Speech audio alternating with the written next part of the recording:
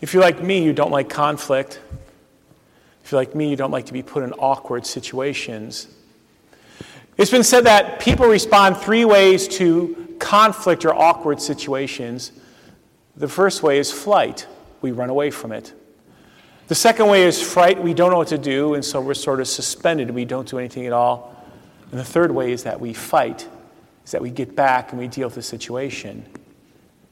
Which one would you say you are when confronted with conflict or possible harm to you or other negative things? Do you run away? Are you in fear? Can't move? Or are you a person who fights back? I'd like to ask you, have you ever wanted to get away from it all? Just felt that life was too much? And maybe it's small things that all stack up together. Or maybe there's some major things happening in your life. A loved one is about to die. A relationship has gone sour. My work is cutting back and I might lose my job. Or maybe there is even a war coming. Maybe something that you've been involved with where you wanted to get away from it all. I just don't want to do it anymore. Or maybe you even changed careers. Or maybe you had to get away from certain people who were toxic to you. Have you ever wanted to get away from it all? Now, when I think about escaping, get away from it all as escaping, I think about escape rooms. And you ever been through an escape room? Don't raise your hand. Yeah, I see some people, right? And so there's one called in Toledo, it's called Trap Toledo. Now Trap Toledo has 3 different scenarios that you can play. And usually you go out on a Friday or a Saturday night or a Sunday afternoon and each person pays $30 to $40 and you get in a room and you have to figure out how to what? Escape from the room, and someone's bright and they leave all sorts of clues around the room, or maybe you have to go find something. Or maybe you get to encounter something. But the whole thing is you have an hour for everyone to work together to escape your situation. Now, if you mention my name, I get 10% off next time. No, I'm just kidding. That's what happened. But it's called Trap Toledo, and there's all sorts of escape rooms to be able to get away. And there's a picture of it, and so you all look for clues, and you're put in a room where you have to find something. It's supposed to be pretty entertaining, sort of a living recreation sort of thing. You see some people shaking their hands. If you want a cheaper version, go to a corn maze. That's only like $6, $7 a person. There's one up at Leader's Farm, I understand, right? I don't know how they worked it out, but somehow, someone takes a picture of your cornfield and they tell you, knock down, somebody pretty smart does it. I did one many years ago for my kid's birthday party. There's even platforms you can look out. And if you ever really truly get lost, just pick a point and walk straight out of the cornfield. But that's another way to escape and get out. And sometimes they leave clues in the corn maze. That's a cheaper version. In the heartwarming movie Sound of Music, Maria, she falls in love with Captain Von Trapp. Are you familiar with that movie? I'm talking about the Sound of Music. It's supposedly based on a true movie, and she can't breathe around him, and she feels that she's suffocating, and she loses herself. And maybe you've been in love, or maybe you're in love, and you feel the same way, and she doesn't know what to do with it because she's a governess and he's Captain Von Trapp. And she doesn't know what to do with it, and so she runs back to the Abbey. And she wants to renew her vows of being a nun. And the Reverend Mother wisely says, is this an escape for you? Are you trying to escape something? We sent you there to be governess, and now you're running away from that. Why? And her literal words were that these walls in this abbey weren't meant for what? Hiding. You can't escape from this problem. Well, that's The Sound of Music. You can go see the rest of it. And there's a picture of her wanting to renew her vows to escape. And modern artists and songs sometimes we sing, they invite us to escape. They invite us to escape situations we're in, whether it's illness or financial problems or relational problems or problems at work or difficulty with the family. Well, and then Jimmy Buffett says it's 5 o'clock somewhere. Well, how's that escapism? Well, you get the idea. Just have a what? Because somewhere it's what? 5 o'clock and life really stinks and it's okay to have a drink, or maybe wait till 5 o'clock, that's the way to escape.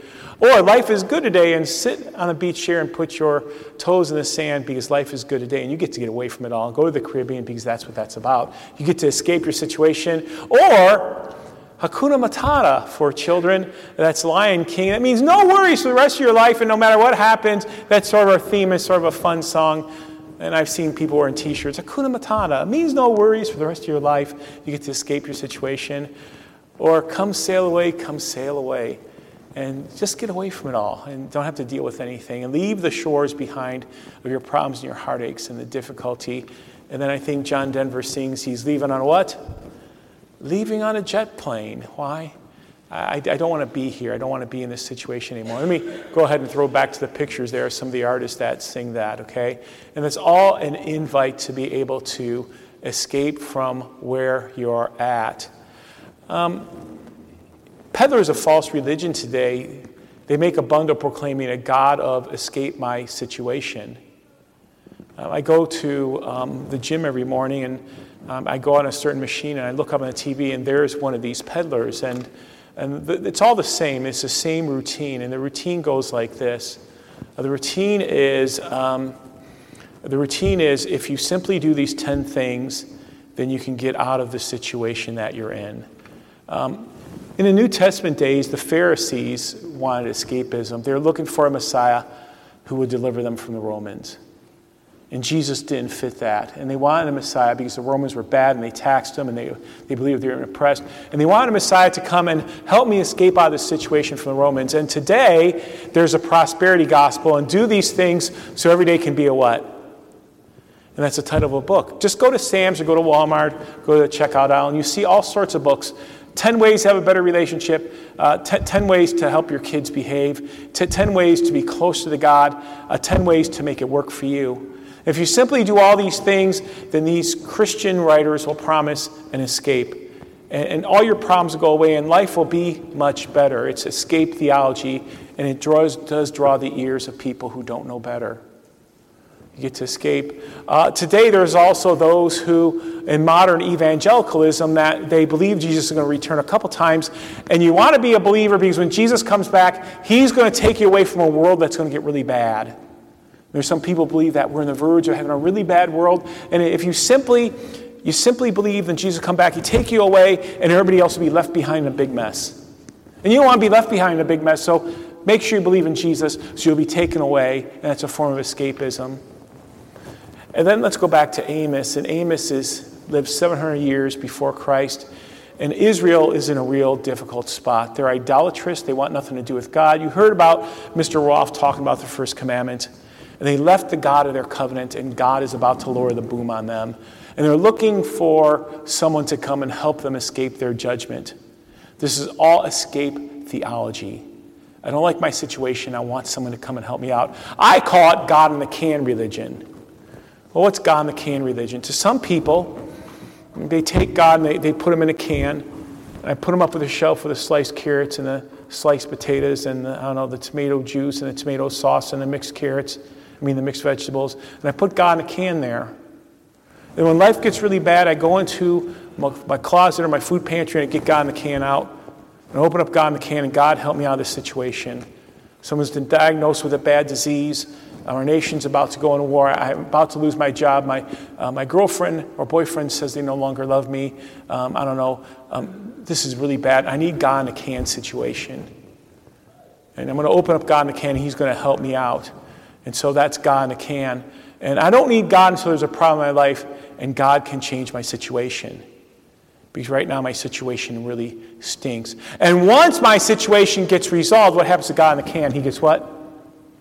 Put back in the shelf. He goes back in with the mixed vegetables and the carrots and the sliced potatoes, and God's back in the shelf with a Dinty Moore stew. Until there's another what? Problem, because I have God in the can, he's going to help me out again. Well, Amos sort of rips apart escape theology, and this is what he says. Can you all read it with me?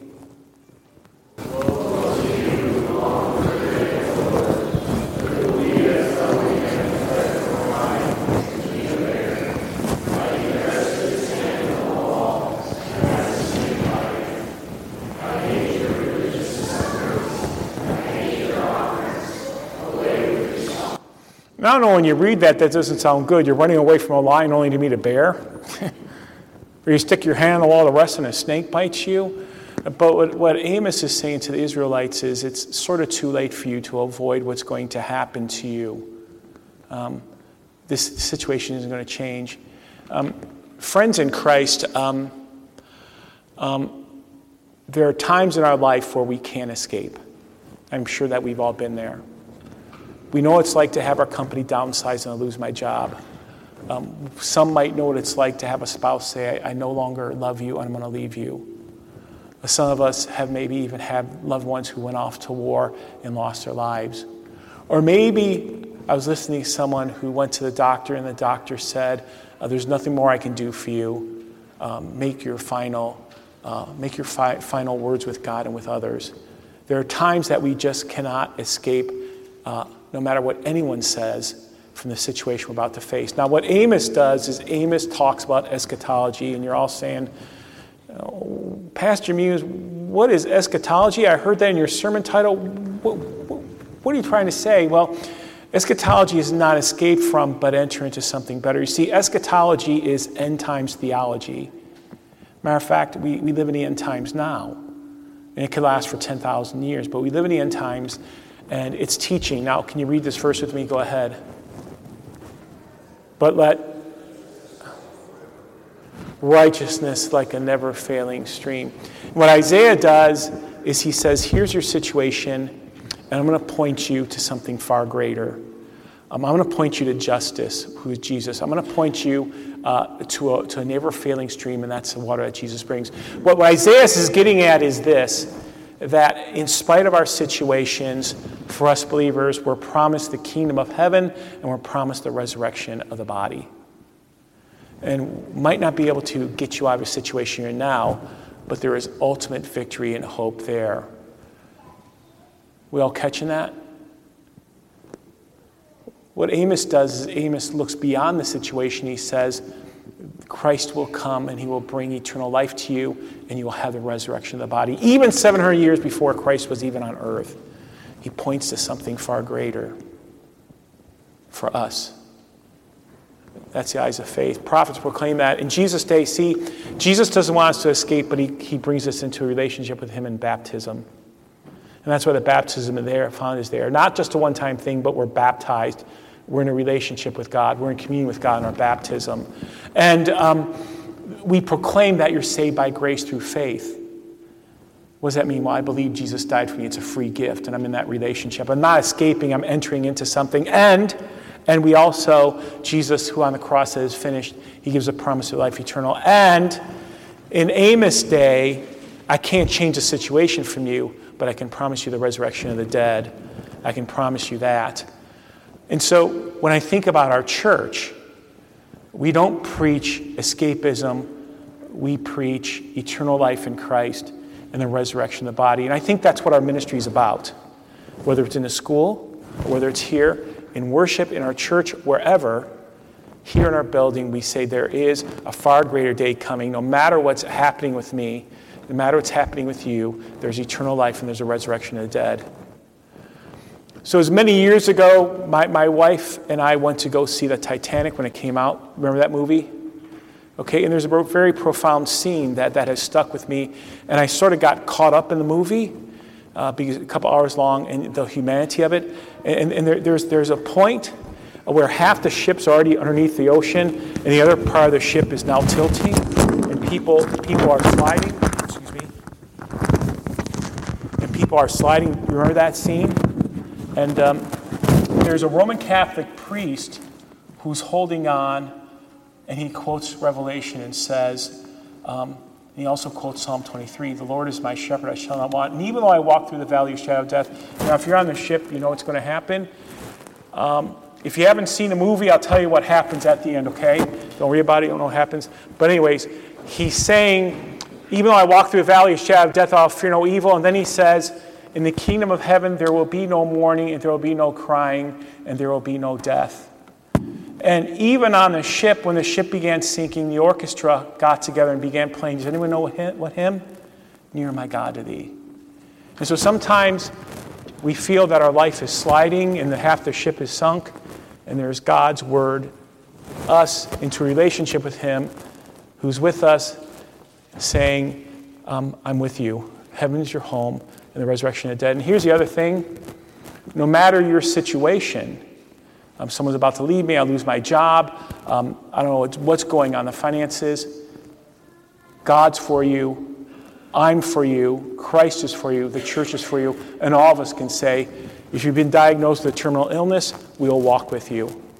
Or if you need to find a new career, we're here with you. Or if you need to work this out, we're what? Here with you. And that's what we say. That's eschatology. That points to something far greater. We, the church, the community of saints, are with you. If your life is sliding, we're with you.